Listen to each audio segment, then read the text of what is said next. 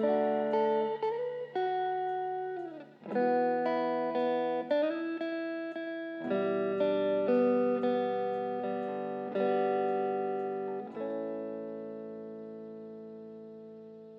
welcome back to part two of the interview with Michael Goldfarb. This is the part of the interview where he delves more deeply into his choices for media distraction during the quarantine period. So, without further ado, here's Michael. Are there movies or TV shows that have occupied you during this time? Yes. Well, first of all, like many people, Tuesday night is when Better Call Saul drops on Netflix. I'd like to save it for the weekend. It's like I just put it off. It's like taking the icing off a cupcake. I'll eat the cupcake, but the icing I'll take the icing later. And I really do enjoy Better Call Saul enormously, and I finally had a chance. I think a lot of people probably are catching up with things during this period because just so much has come out, and I had never seen a terrific series called Babylon Berlin, which came out, God, 4 or 5 years ago. And it's set in the late 1920s, in fact, 1929, in Berlin, and it's Babylon, as we say. And it conflates a lot of really interesting historical movements that were going on in a detective thriller. And it's elliptical. It's incredibly well made. And I really enjoyed it. The only problem I have with it, I had to rent it off Amazon, is that season 1 ends with so many cliffhangers. And, Jeff Bezos is not being nice about how much he charges, considering, the series is several years old. I just think he's wrong. So I'm counting to 10 before I give him any more of my money and watch series 2 to find out what actually happens to the main characters. Yeah, I'm similarly addicted to a series called Ozark, which is really crazy. But Ozark, when Ozark came out, Jason Bateman and Laura Linney, and a lot of people. I'm going to be honest with you. I'm very happy that I got into hard news because I find most arts reporting and cultural reporting now is pretty dull. Most critics aren't particularly good. And there was this thing about, Ozark is just Breaking Bad set in the Ozarks. And it's not. It's a wonderful, it's much more of a real detective kind of thriller. And it too, like Breaking Bad, looks at the deep corruption of the intersection of the drug trade and, upper middle class life. Right. And that's fine. But it's really well made. It's really well acted. And season 3, which you just watched and I watched, I've just started it, and I'm just I've heard about season 3 being great, and I'm still on season 1. You have episode after episode of pleasure and twisting plots. It's crazy.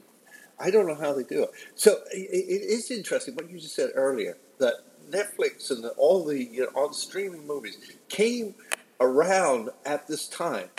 And everybody, I think you were right, that everybody's got this backlog of episodes and material. It's almost like, I hate to say this, but very, very appropriate for this time, that somehow there seems the stars have aligned in a very strange way in terms of providing an amazing amount of quality material to watch, to get your mind off of things. Yeah, it is amazing, and it's very useful. I suppose we'd all be reading more. Yes. I don't think there's any doubt about that. I plowed through a 900-page novel, and I just finished an excellent thriller by a writer named Joseph Cannon, spelled with a K, Kanon, who writes in the vein of somewhere between John le Carré and Robert Harris. That is to say, he's looking at life in the Cold War and sets detective stories and spy fiction there. But he's at a slightly higher plane than most genre writers. And I just read one about called The Defectors, and that's pretty good. And I could read more books, doubtless. This reminds me, when I was a junior in high school, I got mononucleosis, which the Brits call glandular fever. Right. And I had to miss, 5 weeks of school. And it was just the most boring time you can imagine. And it was at this time of year, in April, May, in Philadelphia suburbs. And life went on without me. And in those days, I didn't have a streaming service. So I read a lot and dozed while I was reading, and probably slept through half the pages I was turning. And tended to watch late afternoon chat shows, which were actually quite good in those days. And that's how I spent my time. But now, from about 8 until about 11 every night, it's streaming services. Which brings me to another question, which is, how is this epidemic, this whatever you want to call it, going to change us? Is it going to change us permanently into a different kind of society, in your view? Well, look, I don't know.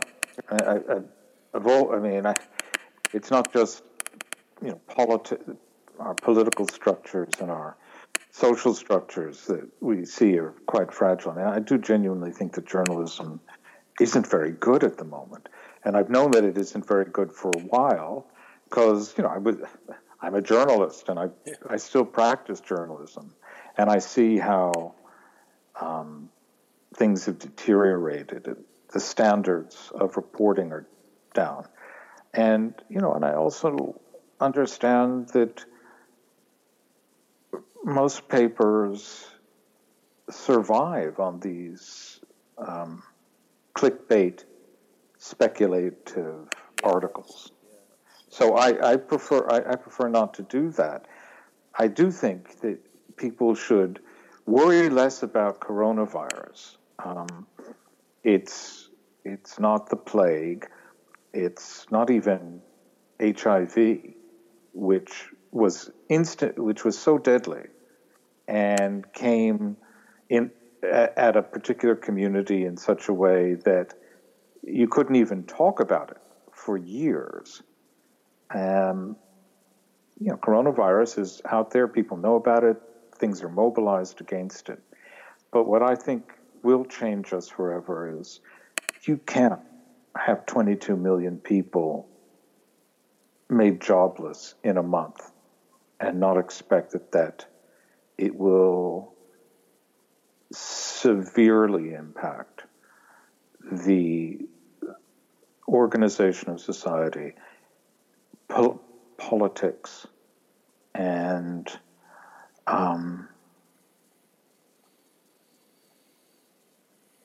just how secure people feel about life. And when people feel insecure, unstable, they make bad decisions. My next podcast, which I've written the script and I'll probably get it out by the end of the week, includes a history of Germany, not a full history, obviously, but just a quick summary of what happened in Germany in the late 1920s. People have an image of Germany in the Depression, terrible and hyperinflation. You need a wheelbarrow of cash to buy a loaf of bread. By the late 1920s, that was all done with. That was a 2-year period, early in the 1920s, just after the war. And by the late 1920s, things were okay. Not okay, but they were on the road to recovery. And in 1928, there was a general election. Germany has a parliamentary system. They had a dozen or more political parties contesting it. And the Social Democratic Party came first. And the National Socialist German Workers' Party, which was allowed to contest the election for the first time since the beer hall putsch and Hitler being arrested and put in prison, came ninth. They got about 2% of the vote. Nothing. They were a nothing party. There was a nationalist party that came second. It wasn't the Nazis.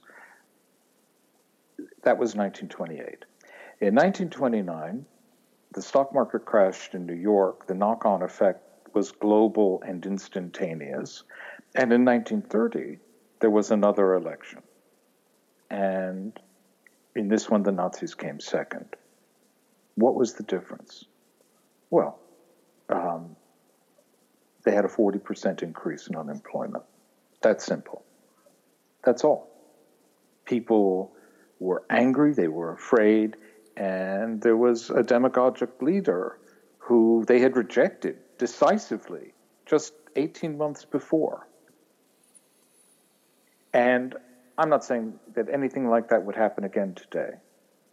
But what I will say is that you cannot begin to understand what 22 million people losing their jobs will do to a country. It's too frightening to contemplate. Well, that is incredible. Tell us about your podcast, because we need to know. I don't know quite how you come up with all these things, but that is quite a story for our times. And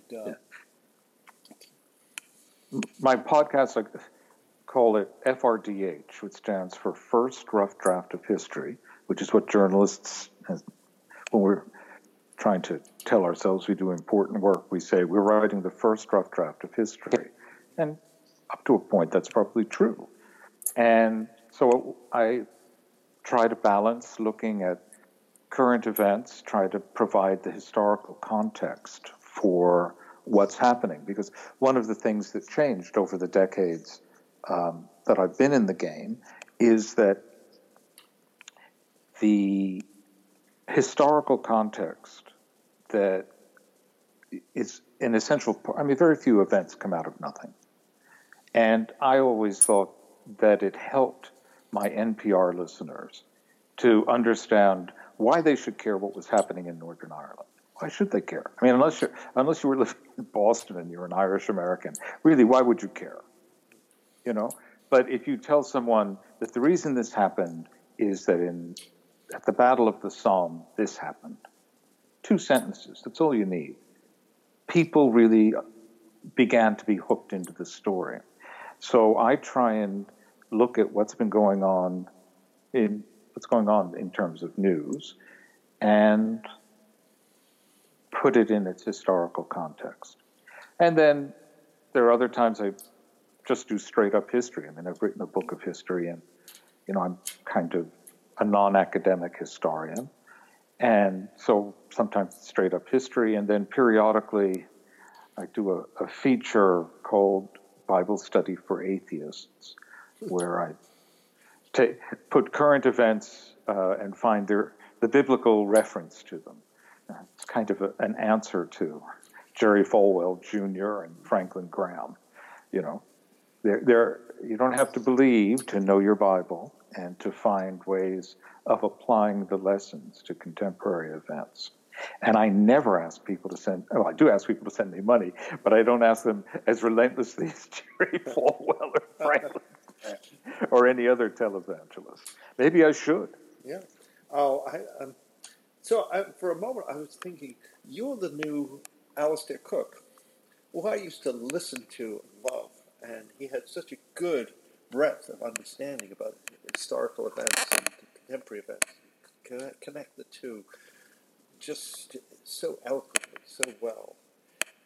Yeah. It was his letter from America, which I don't think Americans really appreciated Alistair Cooke for different reasons, but the Brits really appreciated for a letter from America, which was one of the best essays you could ever read on, best kind of, as you say, first draft of history. Well, I listened to him, and when I started working for NPR, our office was at the BBC World Service headquarters at Bush House, and so I had a lot of opportunities to moonlight and do stuff for the BBC World Service. And one day they asked me to do one of these essays. I mean, this is not a form that NPR has, and I think it's a lack, frankly. But and I went, so I wrote a 14-minute long essay and read it, and I had in the back of my mind somewhere that the way you do this is in the Alistair Cooke way. You have a theme, but you can go this way and that way, and over 14 minutes you can tell an anecdote that isn't even necessarily directly about the subject. You can just go and you can get to your point in a kind of conversational style. And so they liked what I did, and I've been doing these things regularly for the last 20-odd years. And by the way, during the course of it, I got to know his producer very, very well. And so I heard all the latest gossip about him as he got older and continued well into his 80s to crank out Letter from America. So he's become my role model, and I hope that well into my 80s I can find someone to pay me just a little bit to write a 14-minute essay every week about what's happening in America. And I should add that in my misspent youth, I was a cab driver in New York for a couple of years. And one night on Madison Avenue, I was flagged down by 3 well-dressed people, and the door was opened, and there was you get in first. No, you get in first. You get in first. And finally, this very tall man slid across the back seat and said, 96th and 5th Avenue, please. And it was Alistair Cooke. And I hesitate to... Sorry about that. Keep going. And it was Alistair Cooke. And I hesitate to say that he was absolutely drunk. But it was okay, because he appreciated being recognized and was charming in his inebriated state. Oh, wow. That's a powerful memory. I can just... Okay. So we have any other... We've reached the end of our time, which I wish we could go on for another 40 minutes, but I will edit down accordingly. But there's so much here. Anything else you want to add? Any other comments or recommendations or things that are on your mind? And then we'll close it out. No. I would simply say in this time of coronavirus, I started signing my correspondence, my emails. Be healthy, and then a novelist I know, Alexander Hemon, Sasha Hemon, who's born in Bosnia, but has been living in the U.S. since the early 90s, and speaks perfect English, writes perfect English, tweeted about a month ago that when we say na zdrovje, or it means to your health, right? And that there was a time when your health wasn't just a salute over a drink, that it was hello and goodbye. because there was a time in our history when being healthy was actually a doubtful proposition. And people would wish, what was the best thing you could do? The best wish you could say for someone was, be healthy until I see you again. So I've started saying, be healthy, which is na zdravia, or as we say in Yiddish, sei gesund. And so that's what I say. That's very good. Thank you so much. Good luck with this. Thank you so much. I really, really appreciate it. Thank you. Okay. You take care. Take care. Bye. Bye. Yep. Goodbye. Bye-bye. And I hope you enjoyed that conversation as much as I did. The next episode will be with Boris Fishman, a Belarusian American novelist with some very original thoughts about quarantine. So stay safe, stay well, and we'll talk to you.